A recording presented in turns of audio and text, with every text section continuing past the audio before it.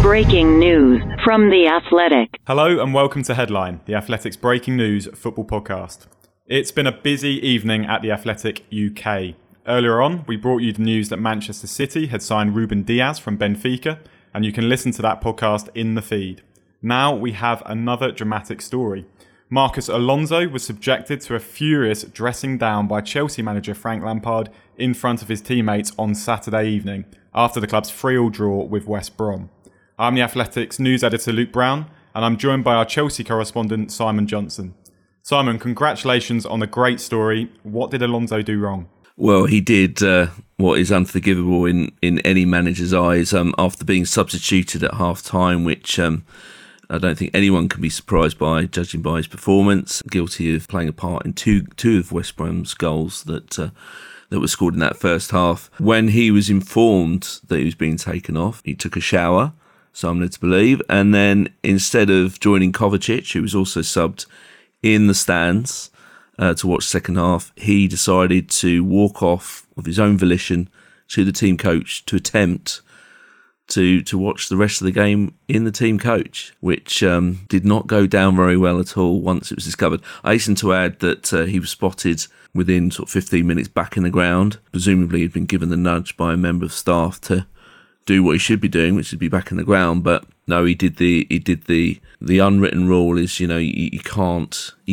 do things like that of accepting a substitution that badly and not being in the ground to cheer on your teammates for the second half. Tell us a little bit about Frank Lampard's reaction, because obviously we understand that he wasn't best pleased with Alonso's actions. Well, the way it's described to me was that it's the angriest the players have ever seen him, which, given some of their performances over the last year or so, is saying something. But no, he was absolutely incandescent with rage, was essentially saying, look, whilst the team was giving their all, showing their determination, showing their character, showing their spirit, you decided that you weren't going to back the team and that this situation was all about you.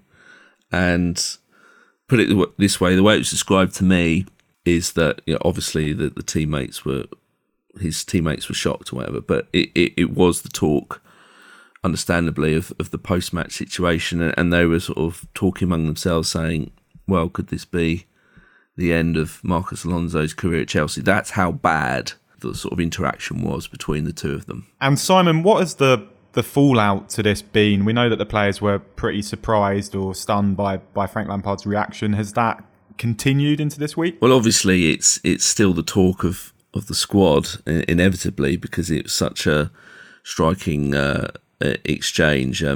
Sort of, I hasten to add that on Sunday evening, it was David Ornstein, my colleague, that got wind of something first, and that's when we sort of started putting calls in as a group together to sort of try and sort of stand up exactly what had taken place, and you know, it's still being talked about today. Now, will it affect Chelsea's preparations for their big EFL Cup tie against Spurs? I don't think so, because, as Frank Lampard confirmed in his press conference earlier on, Ben Chilwell's in the squad, so I think he was always lined up to start this game, and you know, he is Chelsea's left back, first choice left back for the long term. So it was only a matter of time before Alonso was faded out of the picture anyway.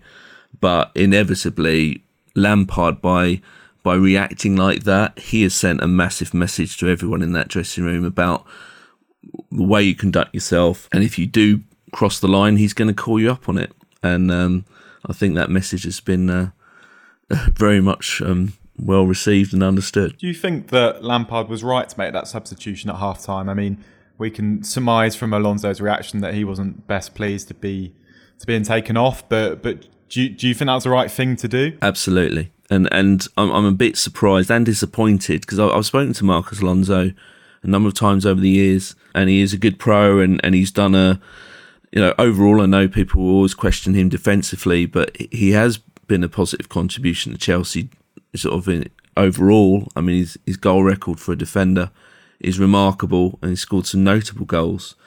But he made two big mistakes, and in fact, the first one being in the fourth minute, which led to West Brom scoring the first goal, fell asleep at the corner for the third goal. Lampard talked about it afterwards, named those two mistakes specifically, along with, of course, Thiago Silva's, can't forget that. But he kind of excused Thiago Silva, whereas Alonso, he was very much sort of saying, no, those were bad mistakes. And like I said, I'm surprised Alonso took the substitution that badly. Maybe it's because he knows, of course, that Chilwell's about to take his place, but you have to react in a professional manner. Kovacic took it the right way. He did what is the expected thing. So what makes Alonso any different? So yeah, I think as was shown with the game itself, it was the right call. Azpilicueta came in at left back.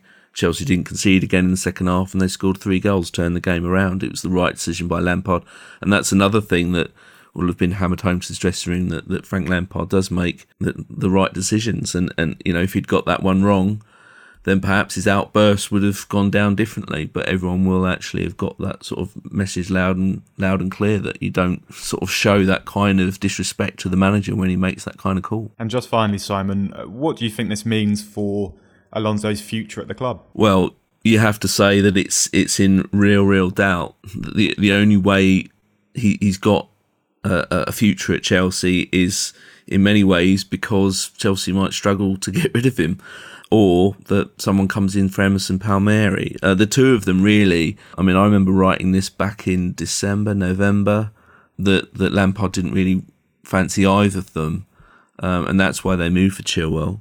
But it's kind of a race between the two of them, either who stays or who goes. It's a bit of a touch and go because, like I said, Lampard doesn't rate either of them. But because of this lack of respect, I think that Chelsea will be certainly interested in offers. He has attracted interest from Juventus and Inter Milan, but I don't think a permanent move will be happening. Regardless, I think the best Chelsea can hope for is a season-long loan, and like I said, I think that level of disrespect shown, I'd be surprised if Lampard himself doesn't want Alonso to be moved on. Thank you very much, Simon. So it has been a dramatic weekend for Chelsea on and off the pitch.